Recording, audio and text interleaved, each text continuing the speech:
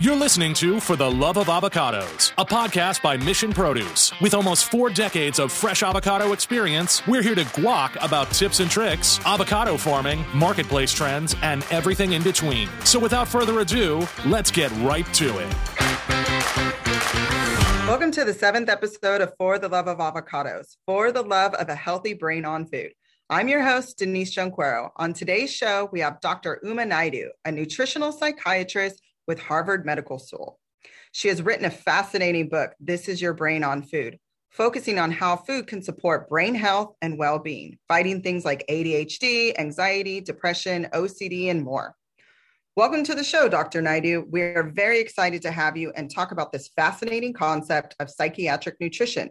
How did this come to be for you?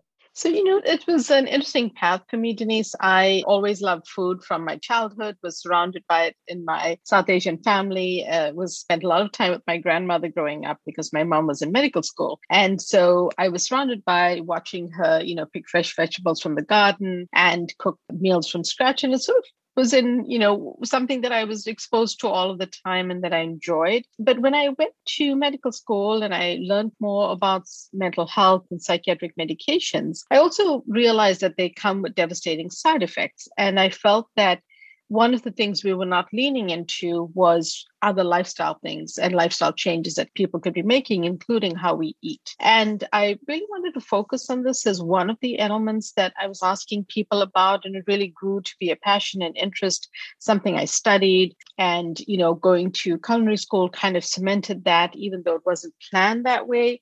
And so it all came together for me in a really interesting way, because at the same time, the burgeoning area of the gut microbiome research was coming forward, and it really was explaining this food-mood connection. So I really found my niche in nutritional psychiatry, which is using healthy whole foods to improve your mental well-being. It does not exclude medications or therapy, and it definitely includes positive lifestyle changes that are sustainable compared to the fad types of diets that people get caught up in at times. Yeah, the fact that you have written a book, This Is Your Brain on Food, and talk about all the ways that food can actually not only boost your mood, but prevent some of these mental health situations that arise in people. I think a lot of times when people come across where they've maybe been diagnosed with depression or anxiety, especially after the year we're coming off of. I mean, so many people have said, I never experienced anxiety before. I never experienced depression before. And now with the pandemic and all of the different factors that had put into people's lives, they started experiencing things. So how wonderful that your book came out last year, right around this time, to provide this type of support for people, especially when they were cooking more at home than they ever had before. Were you seeing that trend, and how did that just fit into your launch and really your messaging?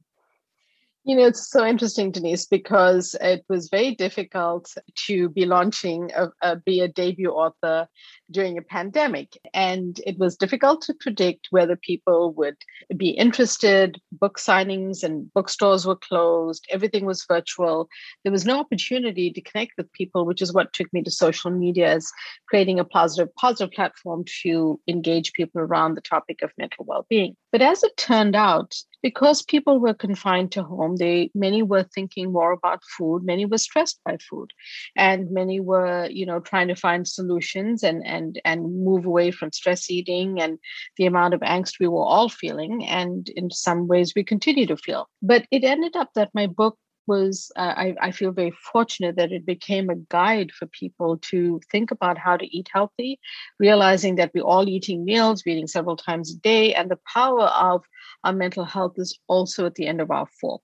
So just by making sure that we are consuming better nutrients and healthy whole foods is one way to optimize our mental well-being, because the pandemic also showed us that there were so many people struggling with anxiety, depression, insomnia, to the extent that it's being called coronasomnia, and medications in mental health called Zoloft been on shortage during last year. So it was really an indicator that there were more new prescriptions and people really just not feeling well. And we know why. Social media, I think, has been a wonderful platform. And that's actually how I had found you. And so we were really excited when we were talking about the episode around health and, when it came to your book and your brain on food, and you capture so many different elements on social media, and you really just make it super easy to digest these like quick, easy tips on not only how to boost your mood, but how to support your brain and how to support the health of your brain. Can you talk a little bit about some of these superfoods that you mentioned in your book, just around the different types of mental health and also just from a mood booster standpoint? Absolutely. So, it often starts with things that people consider a little boring, like eating your leafy greens, which are rich in folate, a very important and key brain nutrient for mental well-being, because low folate levels are associated with depression and even at times a loss of brain cells. Another is those healthy fats that you can get from omega-3s, either plant-based or seafood sources, and, foods like avocado or extra virgin olive oil. They also come with a rich number of other nutrients which are important for brain health. I love the color of the rainbow because the different colors of veggies bring biodiversity to the gut, meaning that those microbes that live in our gut want to eat all types of antioxidant and anti-inflammatory foods that these plant foods bring. So that's another good one to up your veggie game, eat different colors and textures and make it fun, but you're also supporting your mental health that way. These are just some basic tips to get started. And one of my other favorites is leaning into spices, using them in an innovative and different way to spice up your meals and make them more interesting. Yeah. And, it's still a going trend of eating at home. Our stats have shown that even though people are out and about and really excited to be out and about, it's become a habit to eat at home more. And so this just provides another tool to support your home life, really, and your natural well-being. Absolutely. Research prior to the pandemic showed that if you consume meals at home, you naturally consume fewer calories. And when you are eating at home and preparing your meals at home, even if you're not following a special diet, you're just generally eating healthier and consuming fewer calories. So I think that the consequence of the pandemic has probably been very helpful for people just experimenting a little bit with cooking, spending more time in the kitchen, getting used to it because, some of us didn't have another choice. It was a very sudden change that happened. And I think we can only hope to use that in a positive way for our mental well-being. We also saw not only were people eating at home, they were actually eating more avocados. And you had touched on, it was wonderful. It's wonderful to see. And one of the reasons our study showed was because of the health benefits. And you had slightly touched on, avocados in support of just mental well-being. But, avocados are a superfood. They have 20 different nutrients. What are the things that you're seeing the avocado support from the different mental health situations that you kind of reference in your book? So, I feel like it's one of those go-to fats that people should have every single day. And, not everyone has access to them or may not know them. It's interesting that sometimes people don't know how to work with an avocado, meaning that they have guacamole or something at a restaurant, but they don't necessarily know how to make it at home.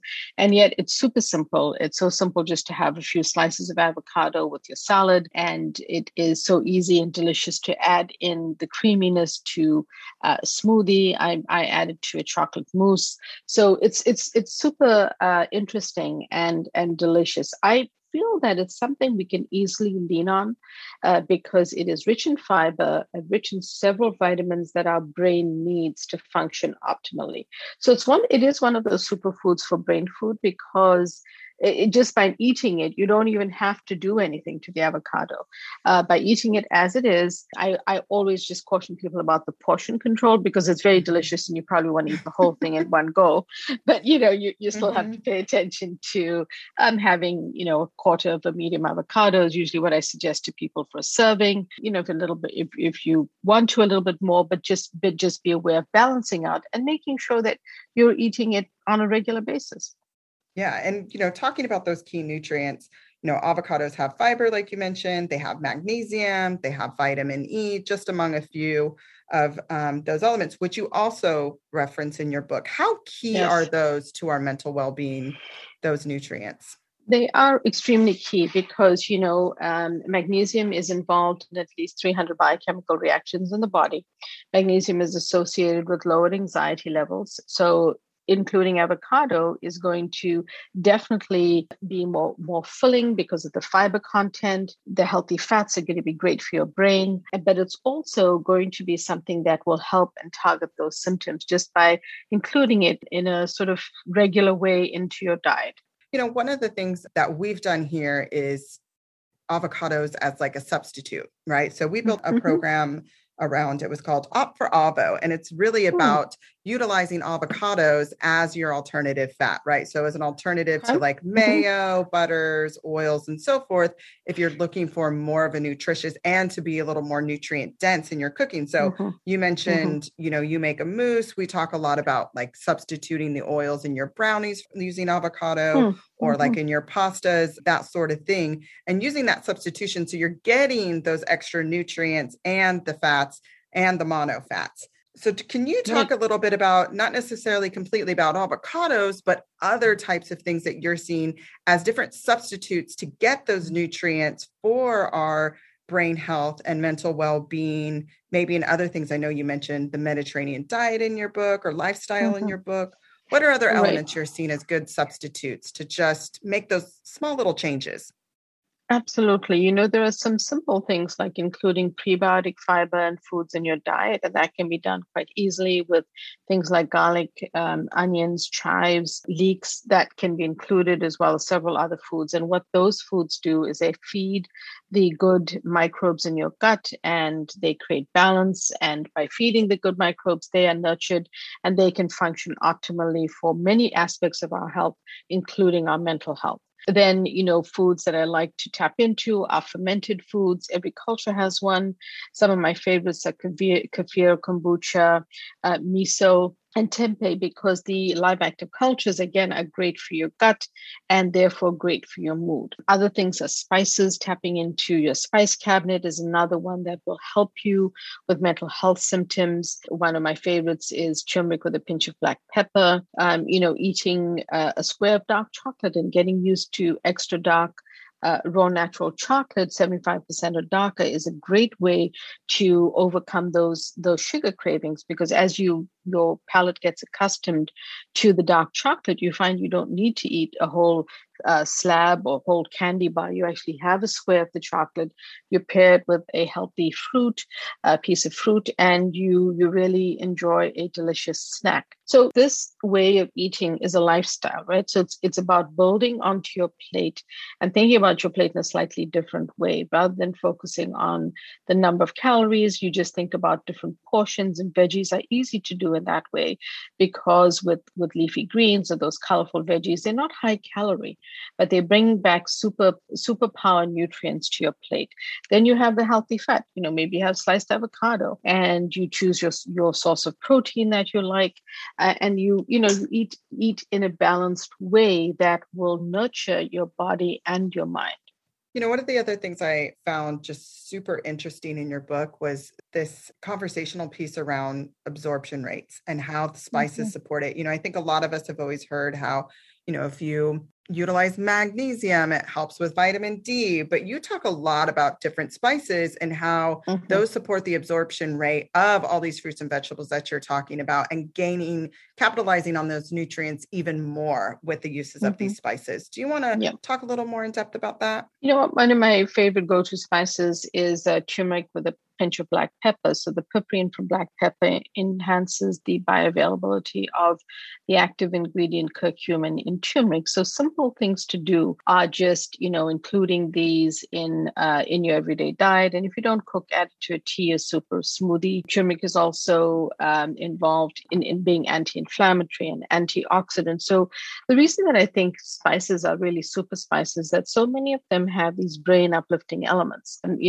saffron has been studied in terms of depression. Oregano and some other herbs have been studied in terms of energy and brain fog.